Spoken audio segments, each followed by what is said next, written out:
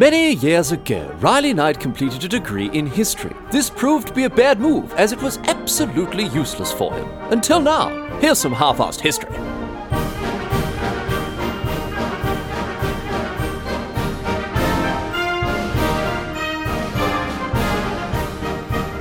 What's going on, mate? Great to have you along for some more half-assed history. This week on the agenda, we're having a chat about the history of the Sicilian Mafia, an organised crime group that has grown from humble origins on the Italian island of Sicily to become the most famous and well-known crime syndicate in the world today as it expanded across the globe. The story of the Mafia is really, really interesting. Most listeners will obviously know a little bit about the Mafia, what their general deal is, but its origins are absolutely fascinating and have a few terrific surprises along the way as well. And today we're going to get across, as much of it as we can cram into an episode. What the Mafia was back then, what it is today in broad terms, and of course, how it got there, the journey it took, its history. Now, there is just so much to talk about on this topic that we're not going to go into a huge amount of detail here. This is more of a general overview that'll hopefully explain how the British seeking to secure their Mediterranean shipping lines eventually led to the creation of the Mafia, which then in turn led to Marlon Brando's legendary performance in the 1972 cinematic masterpiece, The Godfather. I'm looking forward to setting up that causal link of dominoes and watching them all fall one by one. Anyway, not only has the Mafia had a huge impact on real-world affairs, obviously, politics, economics, society in general in the places that it's operated, particularly Italy, obviously, and the northeastern US, it's also had a huge cultural impact as well. And we're going to talk about this to better understand all this and more. Today, we're going to get across the origins of the Mafia, its development, its growth, its eventual spread across the globe. However, before we begin, a bit of a disclaimer here. Due to the subject matter today, we're talking about a shady criminal organisation. It is sometimes difficult to get completely verifiable information, I guess you can put it. I've done my best, but if at any point I sound vague or unsure, or if I'm not providing details, it's usually because we just don't have those details. The Mafia is not exactly forthcoming with information. The whole deal of the Mafia is, their whole business model is predicated on people not knowing what they do or how they do it, generally speaking. So sometimes it is tough to nail down certain details. But as I've said, I've done my best. I've generally kept away from conjecture and speculation. Hopefully today we're on reasonably firm ground. Anyway, thanks go to alert listener Mia Sacco, who wrote in to ask for a history of the Sicilian Mafia. So thanks very much, Mia. Cheers for getting in touch, and thanks for listening to this Tin Pot History podcast. But a lot to get across today, as ever. So let's get to it here. But before we get into the history of the Mafia, let's talk about what the Mafia actually is, so we properly understand what we're talking about here. Because the term Mafia is actually a lot more complicated than you might think. It has layers of meaning depending on how specifically you're getting into to its origins, and I guess the context in which it's used changes the meaning of the word a little bit. Let's start from the broadest possible meaning, and then we'll get right down to its actual beginnings as a term, which will set us up nicely to begin this week's stories that happen. So anyway, these days, you'll often hear the word Mafia used to refer to any large, regimented criminal organisation all around the world, right? So large, organised crime gangs that are into all sorts of stuff: drug smuggling, protection rackets, political corruption, match fixing, gambling, prostitution, money laundering, all the way up to paid murder in some instances. These are all activities that mafias, I guess, the various organised crime groups around the world that they get involved with. While there is probably a particular type of mafia that you think about when you hear the word from the get-go, and that's the type of mafia we're going to be talking about today, the Italian, the Sicilian mafia, the word mafia is also used to talk about crime groups in many different global regions. There's the Japanese mafia, the Russian mafia, the Chinese mafia, etc., etc. You might use their proper names, the Yakuza or the Bratva or the Triads, respectively, but you'll still be understood if you say Japanese mafia instead of Yakuza. However, if you say mafia without any national prefix, it generally refers to a criminal organisation with its roots in Italy. This is the classic idea or concept of the mafia. You know, maybe the organization is operational in the US, or maybe it's operational in other places around the world, Australia even, or in fact in Italy, whatever. The mafia in and of itself tends to be a reference to a criminal enterprise that either has historical links to or in fact is Italian. And we'll get across all of this in due course, but believe it or not, the term actually goes deeper than that. While there is obviously organised crime all across Italy, mainly the south, it's mainly concentrated in the southern regions of the country. There's the 'Ndrangheta from Calabria. There's the Camorra from Campania. There's lots of other crime organisations, but the term mafia, right, has become a byword for all of these groups and more. It's become a byword for organised crime. Other Italian criminal organisations have been absorbed into this term. But the actual origin of the term refers to organised crime from the island of Sicily, the island to the south of the Italian peninsula that looks like it's being kicked by Italy's boot. This is the region with which this term is most closely and specifically associated, but it has become, as I say, a byword, right? Like how you might ask someone for an aspirin if you've got a headache, right? That the person you're asking understands that you don't specifically need a brand name aspirin. You just want a painkiller because your head hurts. The most famous specific type of the thing has become synonymous with the category of thing itself. When we say mafia, we refer to organised crime on some level, but this term comes from specifically organised crime in Sicily. So at its most specific, and for the purposes of today's episode, the mafia refers to organised crime gangs that either operate in or originate from southern Italy and specifically Sicily. And this is because the reason this term has spread to the popularity, the usage that it has today, is because of the eventual spread of the power and the influence of the Sicilian mafia in particular, and of course its cultural impact as well through portrayals in popular media. The Sicilian mafia is easily the most famous of all the regional Italian crime factions, which I find quite amusing because the Sicilian mafia has given rise to this term that they don't even use to describe themselves. They don't refer to themselves as the mafia. They call their organisation Cosa Nostra, which means our thing. The term mafia was popularised by the media, not by gangsters, not by the actual criminal organisations themselves, who, well, no surprises here, are actually very secretive about everything from their activities and dealings to their very existence. So they're not really too worried about, branding issues. As for the etymology of the word mafia, it's thought to come from the Sicilian word mafioso, which can be roughly translated as swagger or bravado. The Italian word mafioso obviously is very closely linked to that. But the origin of the word may go back a lot further than that, back to when Sicily was under Islamic control, if you believe it. There are some Arabic words that might be behind the term mafia. Mafi, someone who has paid their jizya, a yearly tax that is levied on non-Muslims who live in Islamic lands. Mafia, which was an Arab tribe that was in charge of Palermo at one point, which is a major city in Sicily. So it's very interesting indeed. We don't know for sure where the term comes from, but as you can see, there's a lot of layers of depth, even just when it comes to the name of this organisation, never mind its history, which is what we're about to get into now. Now that we're across the original specific meaning of the term mafia, meaning, of course, the organised crime faction from Sicily that refers to itself as the Cosa Nostra, now it is time to actually begin its story. So let's get to it. We're going all the way back here. We're going all the way back to the early 19th century, over 200 years, in fact. We are a long way away from fedoras and Tommy guns and the stereotypical idea of a mafia gangster on the streets of New York. We're going back to the first couple of decades of the 1800s because it's here that the mafia has its true origins in Sicily. Some other organisations, the 'Ndrangheta, for instance, the ones I mentioned before, they go back even further. But in Italy, the emergence of the Cosa Nostra, the mafia we're talking about, is linked to Sicily's de-feudalisation. At the beginning of the 19th century, Sicilian nobility owned essentially all the land on the island. There were only around 2,000 different Sicilian landowners in total.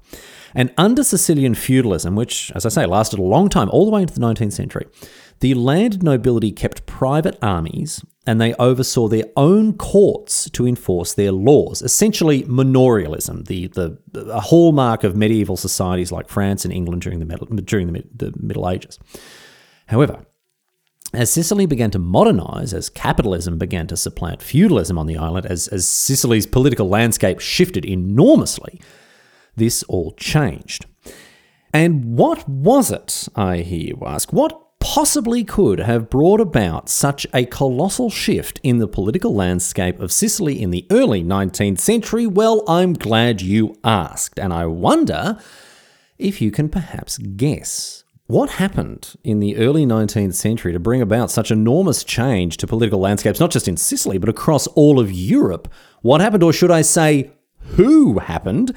Yes, once again, we can thank Napoleon. Episodes 211, 212 get across them. Napoleon is indirectly responsible for the emergence of the Mafia, and therefore also as a consequence, Marlon Brando declining his 1973 Oscar for Best Actor. While fighting Napoleon, the British staged a military intervention in Sicily as a way to ensure Mediterranean shipping routes remained open to them. They were concerned about French influence in the Mediterranean, and so they occupied Sicily, they built fortresses, and they disassembled the traditional political power structure of the island. And it was this that ultimately brought about the end of Sicilian feudalism. In the coming decades, feudal landowners sold off much of their lands piece by piece, and then in 1860, Sicily was annexed by the Kingdom of Italy, which resulted in even more land ending up in the hands of ordinary Sicilians as public, common and church land was sold off along with the former baronial lands. Remember how I said there were around 2,000 landowners in Sicily at the beginning of the 19th century? Just over 6 decades later, by the time we get to the 1860s, 1870s, there were 20,000, 10 times as many. But this gave rise to a whole new type of problem: law enforcement.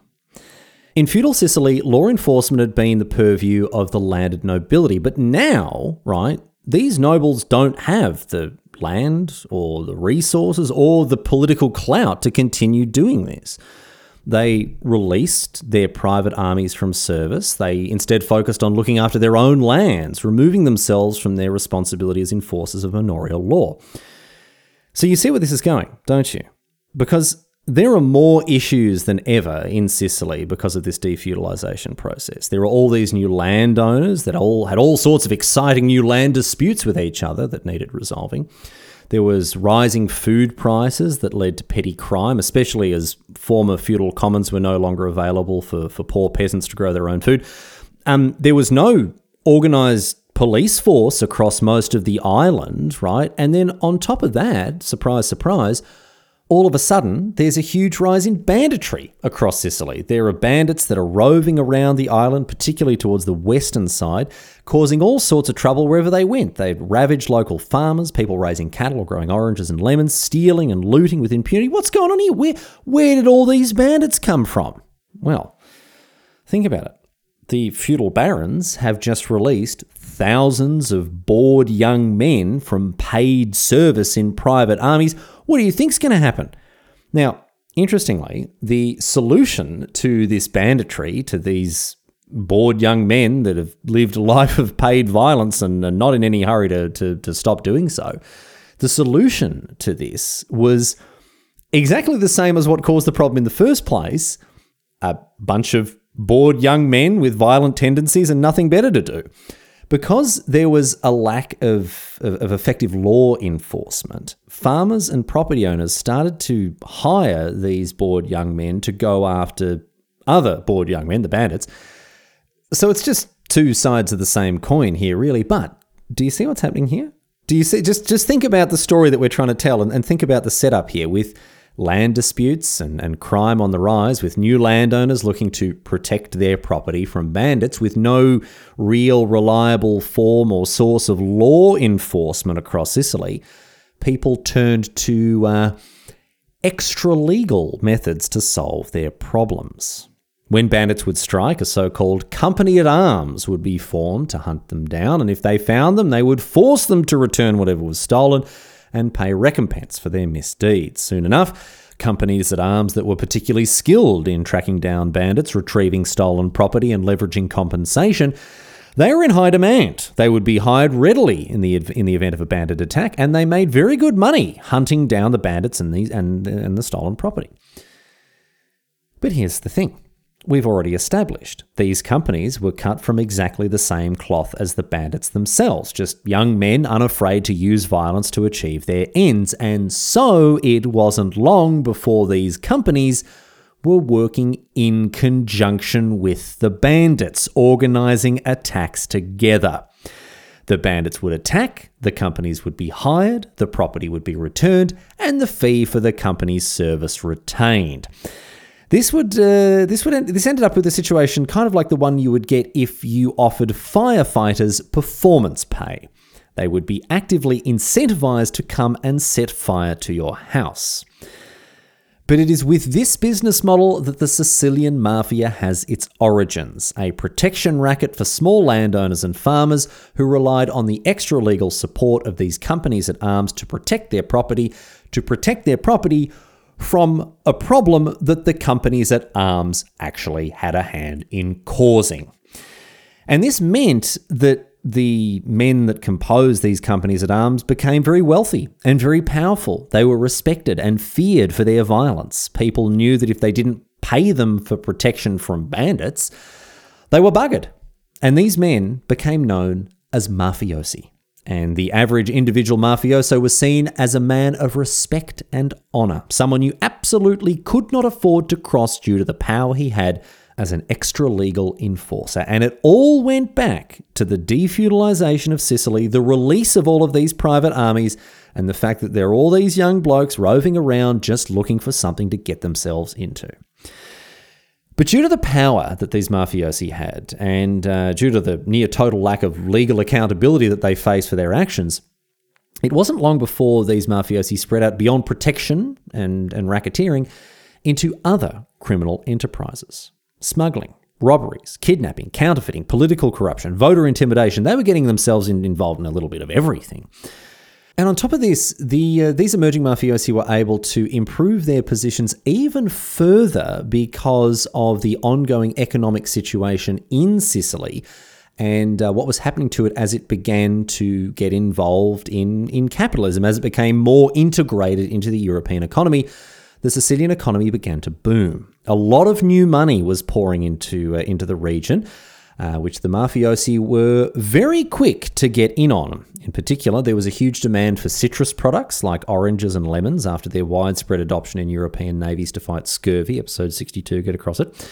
And additionally, Sicily was rich in sulfur, another very valuable export good. Now, these products were relatively easy to steal, and so mafiosi were, once again, paid for protection. And if they weren't paid, if people didn't pay them for the protection from thieves and bandits, the mafiosi would usually facilitate the theft and banditry of the products instead. So you're buggered either way. You either lose out by paying or you lose out by being robbed. And once again, this is a business model that has treated the mafia very well indeed over the years.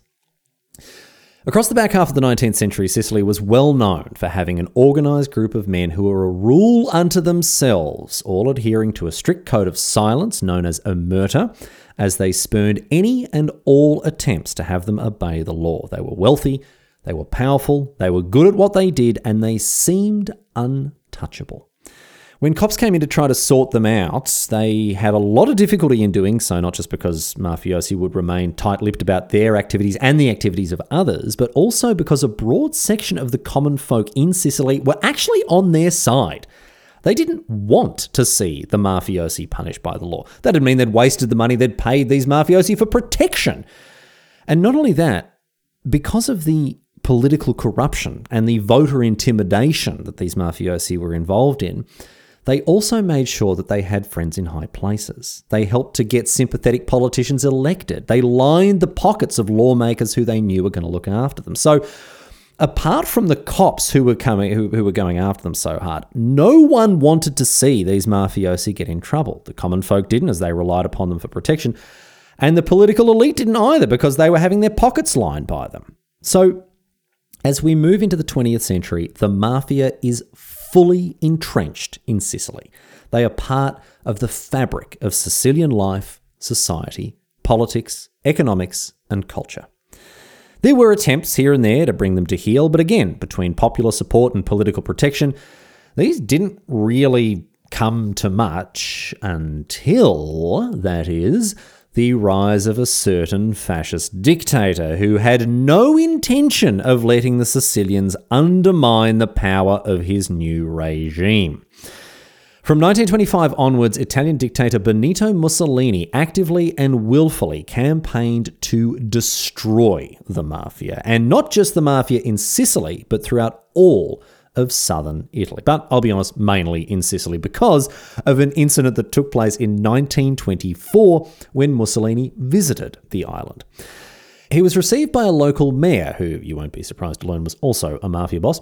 This bloke's name was Francesco Cuccia, and he was confused by the fact that Mussolini had arrived with a police escort in tow. He brought these cops everywhere with him. Cuccia asked Mussolini, he said, "Why have you brought all these cops, mate? You don't need any protection while you're with me. You're under my protection while you're visiting here." But Mussolini, he rebuked Cuccia. He said, "Absolutely not, mate." He kept his cops with him, a studied insult to a local mob boss like this. And in response, Cuccia mobilized his mafiosi to punish Mussolini. How, you might wonder? Well, not through anything as barbaric or uncivilized as violence or murder, no. Cuccia put out the word that no one was to attend an upcoming speech that Mussolini was scheduled to deliver, and people obeyed this order, which completely humiliated Mussolini and ignited a furious hatred within him of the mafia. From 1925 onwards, Mussolini went after the mafia in Sicily like you would not believe. Once he'd seized power properly in 1925, he sent a host of cops and other lawmen into Sicily, and they went to town on the mafiosi. Beforehand, all these efforts had been undercut by the political protection that mafia bosses had enjoyed. It meant that law enforcement efforts were half-hearted at best, but Mussolini changed all that.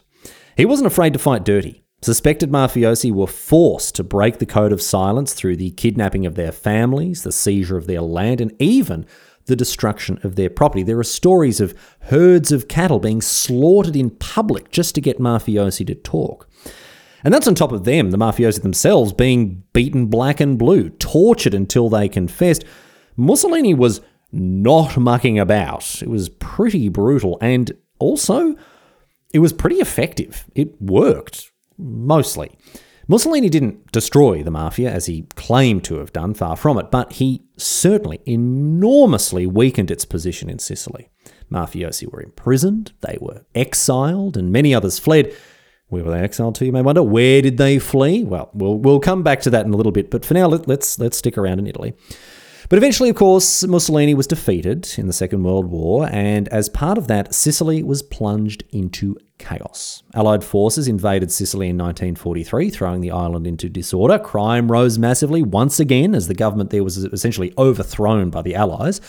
And with Mussolini's eventual defeat, the mafia came back out of the woodwork. And I'm not just talking about low-level enforcers getting up to their old tricks either. No, here, after the war, as the Western Allies restructured Italy and Sicily's political landscape once again, these previously disempowered mafia bosses came out and presented themselves to the Allies as a new generation of political leaders.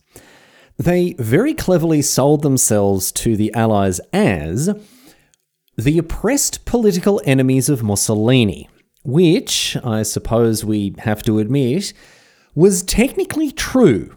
And this made them very easy picks for political officers in the new post-fascist regime. The mafia was back, large and in charge, bigger and better than ever, and this time they organised themselves like never before.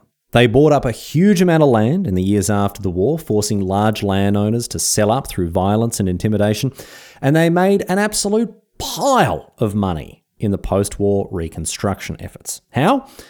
Well, they had been installed as political leaders by the Allies, right? And they were now in charge of rebuilding the cities and the towns that had been destroyed by the fighting.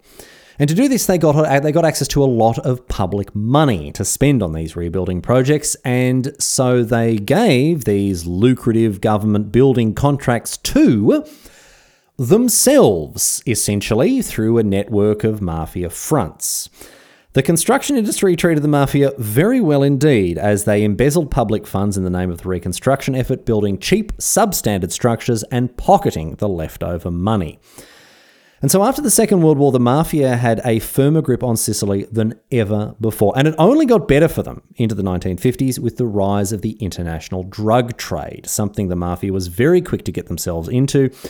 And this was usually done through a network of mafia-controlled restaurants, which served as fronts for smuggling operations to distribute things like heroin, not just through Sicily, but around the world, which, of course, we'll come to, don't worry.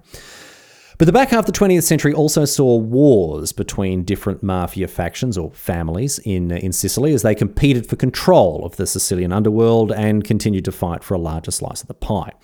And additionally, this wasn't the only setback that the mafia suffered during this time. There was conflict between these families and the Italian government. In the late 1980s, hundreds of mafiosi were put on trial and convicted after one mafioso, Tommaso Buscetta, who broke omerta. He broke the code of silence. He became a government informant after being arrested, and he sold out a lot of his former colleagues. Now, the Sicilian Mafia, as you can imagine, did not take kindly to this betrayal, nor to the subsequent arrests and convictions that came after it. And they went on a murder spree. They murdered judges and politicians. They murdered the relatives of anyone who turned their coats and became informants. And in doing so, lost a lot of goodwill amongst, as weird as this sounds, amongst the common people of Sicily, who had, as I say, up until this point, had a pretty favourable opinion of the mafia. Anyway, the long and the short of the ongoing conflict between the mafia and the Italian government was that the government ended up getting the upper hand. The Sicilian mafia was greatly weakened by the efforts of the government, even with their campaign of reprisals. And you'll notice here that I've reverted back to saying the Sicilian Mafia for the last little bit, because I want to be specific here and draw a distinction between the Cosa Nostra in Sicily and other organised crime groups in the late 20th century. Because the Cosa Nostra, the Sicilian Mafia, it hasn't fared well. Even today, its bosses are behind bars in Italy. Its activities continue to be hampered. It's a long way away from its heyday. But on the other hand, other Italian mafia groups like the 'Ndrangheta in Calabria, they're doing very well for themselves indeed. The 'Ndrangheta are estimated to control 80% of Europe's cocaine supply, for instance. And we all know how much the Euros enjoy the old nose beers during a night out at the club. So today, the mafia, not the Sicilian mafia specifically, not the Cosa Nostra, but the mafia in the sense of organised crime groups in Italy, the mafia do very well for themselves across different criminal industries. As far north as Campania, in cities like Naples, the mafia are still very heavily involved in Italian politics, economics, and society. It was only a few years ago that the Camorra crime syndicate were behind a garbage crisis in Naples. By which I mean a crisis that involved garbage, not a crisis that was of particularly poor quality. The illegal disposal of toxic industrial waste by the Camorra has resulted in the so-called Triangle of Death in Campania, the largest illegal waste dump in Europe. And you can still read stories about how the streets of cities like Naples are overrun with garbage because the mafia controls the garbage disposal services. And when politicians don't give the mafia what they want, the mafia simply orders a halt to garbage collection. So the garbage piles up in the street and people get angry with, not the mafia, but the politicians who aren't doing anything about the city being deluged in filth. So the mafia hold the politicians hostage using these garbage-lined streets until they relent and give the mafia what they want. And that's happening today. In the 2020s, the mafia are still hugely involved in Italian affairs, from drug trafficking to money laundering, from extortion and corruption, all the way up to murder. There are still tens of thousands of mafiosi that are very active across Italy, and thousands of them are still found in the place most famously associated with the Mafia, the island of Sicily.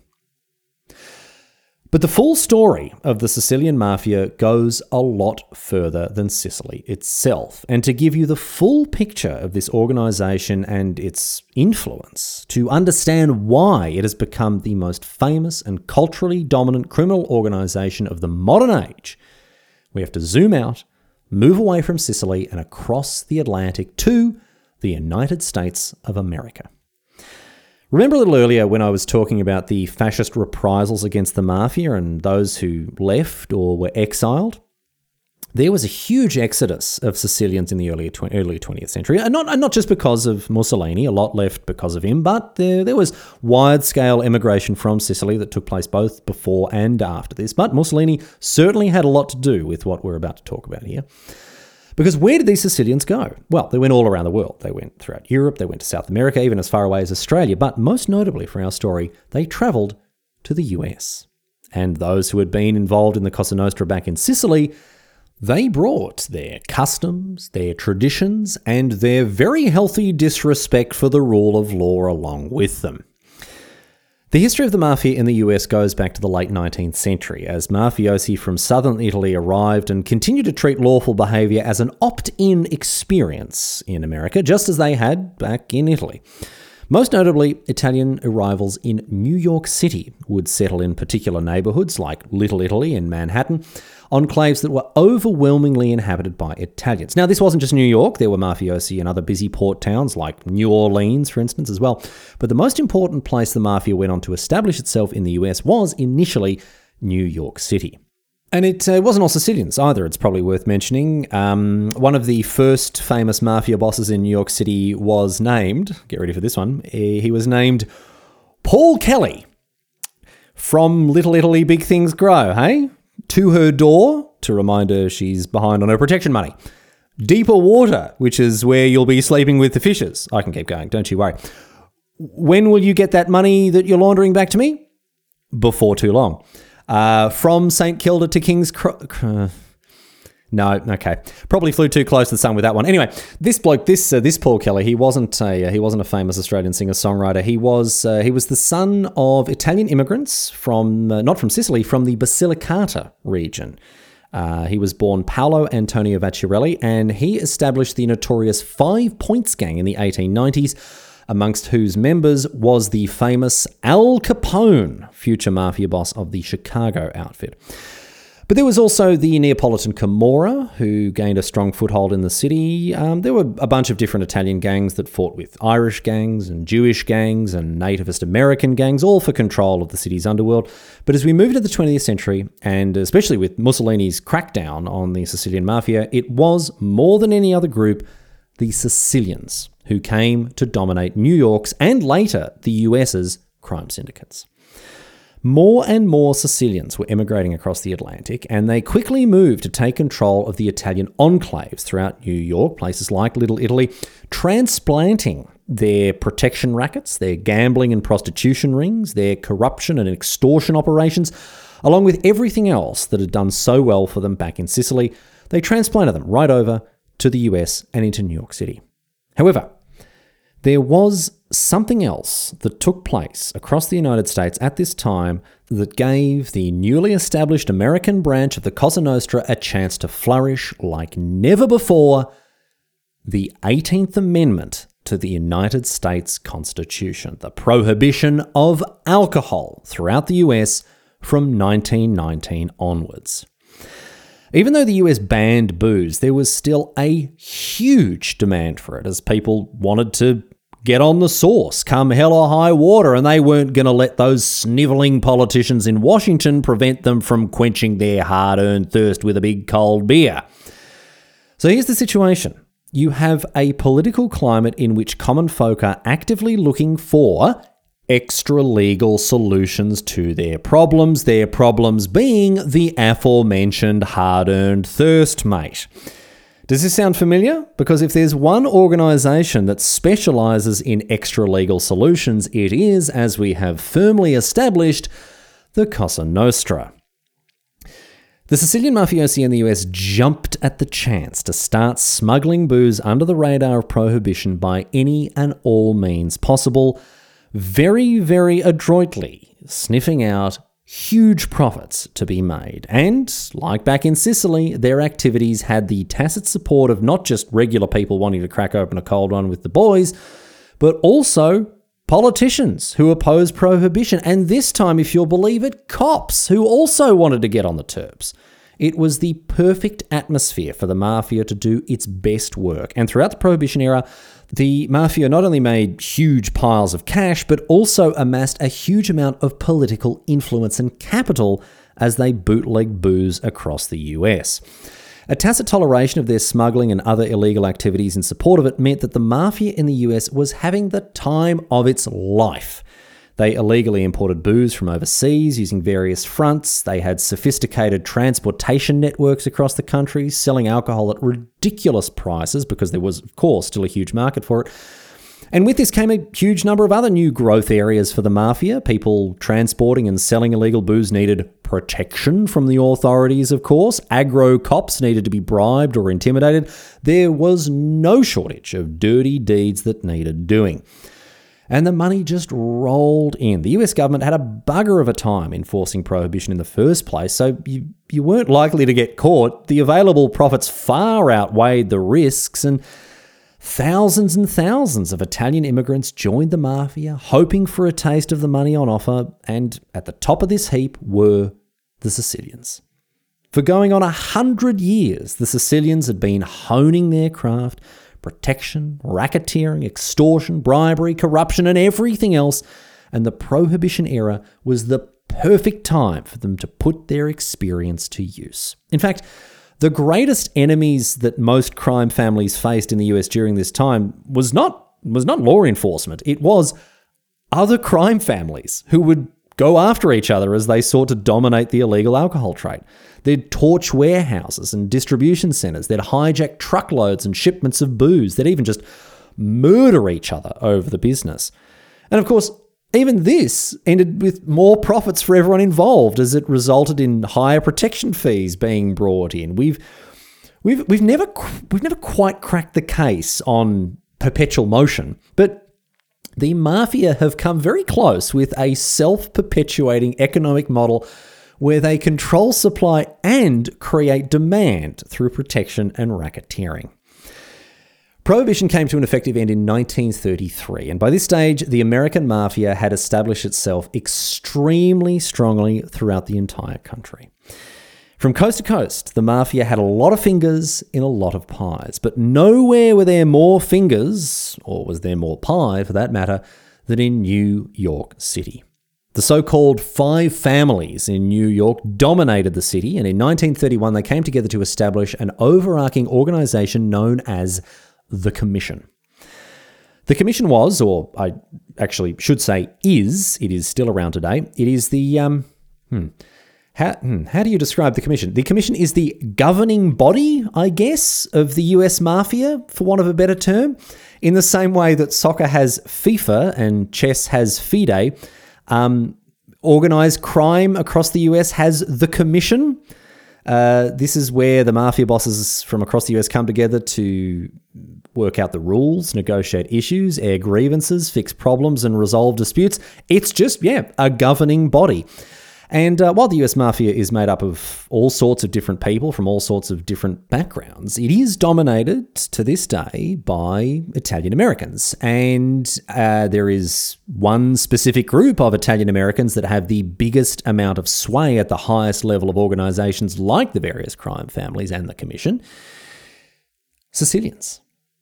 The Commission is based on the traditional regimented structure of the Sicilian Mafia from long ago. The Sicilian dominance of organised crime in the US is reflected by the very structure of the organisations and syndicates and families that make up the Mafia. While it does incorporate, as I say, Italian Americans of all kinds and even non-Italians, the US Mafia is generally considered to have been founded as an offshoot of the Sicilian Mafia, and it retains very strong cultural and generational links to Sicily even today. Everything from organizational chain of command structures to initiation rites, and of course the ever-present omerta, the Code of Silence, all of this, it still harks back to the Sicilian heritage of the organization. So strong is the influence that the Sicilians had on the development of organized crime in the United States. The US government has done what it can to fight the Mafia with mixed results. The Mafia are rich and powerful and have very many legitimate business interests, which make the illegitimate ones all the harder to target. Also, it's worth noting that the US government has also worked with the Mafia on several occasions, not just against them, such as when they were trying to assassinate Fidel Castro, episode 144, get across it. However, in 1970, the US passed the RICO Act, the Racketeer Influenced and Corrupt Organizations Act, RICO, which empowered law enforcement to tackle organized crime like never before. But they've still never managed to stamp it out, and the five families are still overseeing New York. The Chicago outfit is still live and kicking from coast to coast in the US. The Mafia is still alive and well. The Mafia, with its Sicilian origins, has maintained its dominant position in the United States criminal underworld and is still working in all the areas you'd expect, from protection rackets to drug smuggling to bribery and corruption, all the hits. But that's not the only area that it dominates. The Mafia is also a dominant force in popular culture as well. Of course, who doesn't love a good gangster flick? From critically acclaimed films like The Godfather to beloved TV shows like The Sopranos to seminal video game series like Grand Theft Auto, the Mafia continues to capture the imagination of popular media. We love blood and guts and horrible murder. Organised crime is fascinating to us, and much of the stories that emerge from the world of the Mafia are sensational in nature. They're almost unbelievable. Very much like stories from another type of criminal activity, piracy. These are stories that involve engaging, morally ambiguous characters put in complex situations that are so far removed from our everyday lives. So it's little wonder, really, that we find the Mafia and gangsters more broadly so engrossing, quite aside from all the, extortion and robberies and murder. It does make for some terrific storytelling. So in both the real world and the world of fiction, it is very clear to see the immense impact and influence that the Mafia has had on the modern world. And it's another thing that we can add to the list, along with the spread of the metric system, the development of canned food, the creation of San Marino, the popularization of the bicorn hat. We can also thank Napoleon for the 1990 cinematic classic, Goodfellas.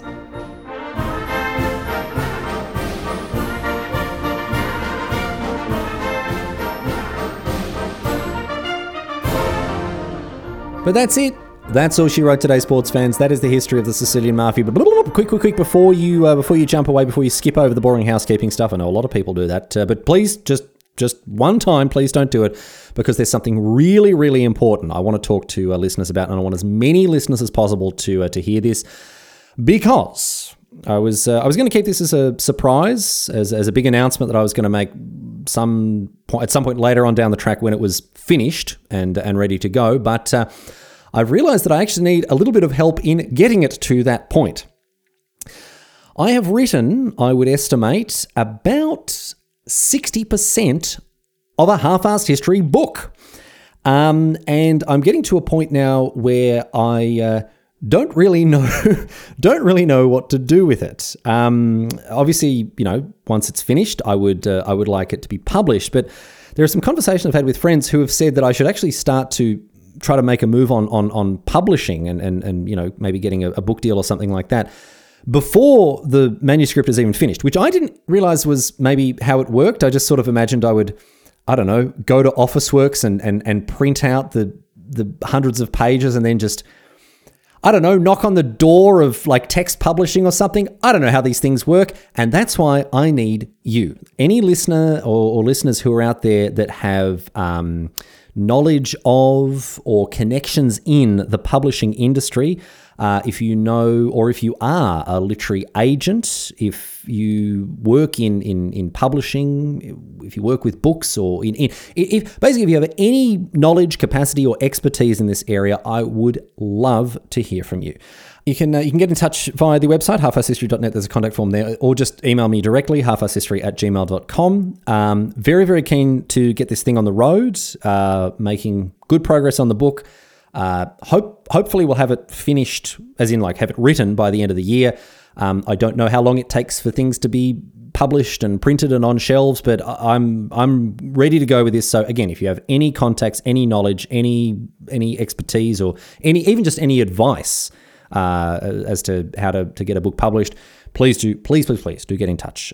It would be fantastic. Anyway, all the other boring housekeeping stuff, as usual, halfarsedhistory.net, contact form, Spotify, iTunes, leave a review, merch store, Patreon, friends, enemies, people about whom you feel ambivalent. Thanks once again to alert listener Mia Sacco for the suggestion. Please do get in touch if you've got a topic suggestion of your own, or some feedback, or especially a contact in the publishing industry. I would love to hear from you, but that's going to do it for this week. Leaving you with, of course, a question posed on Reddit. This one comes to us from Redditor Amy Bag, who asks, how long will it take for Little Italy to grow into a regular, full-sized Italy?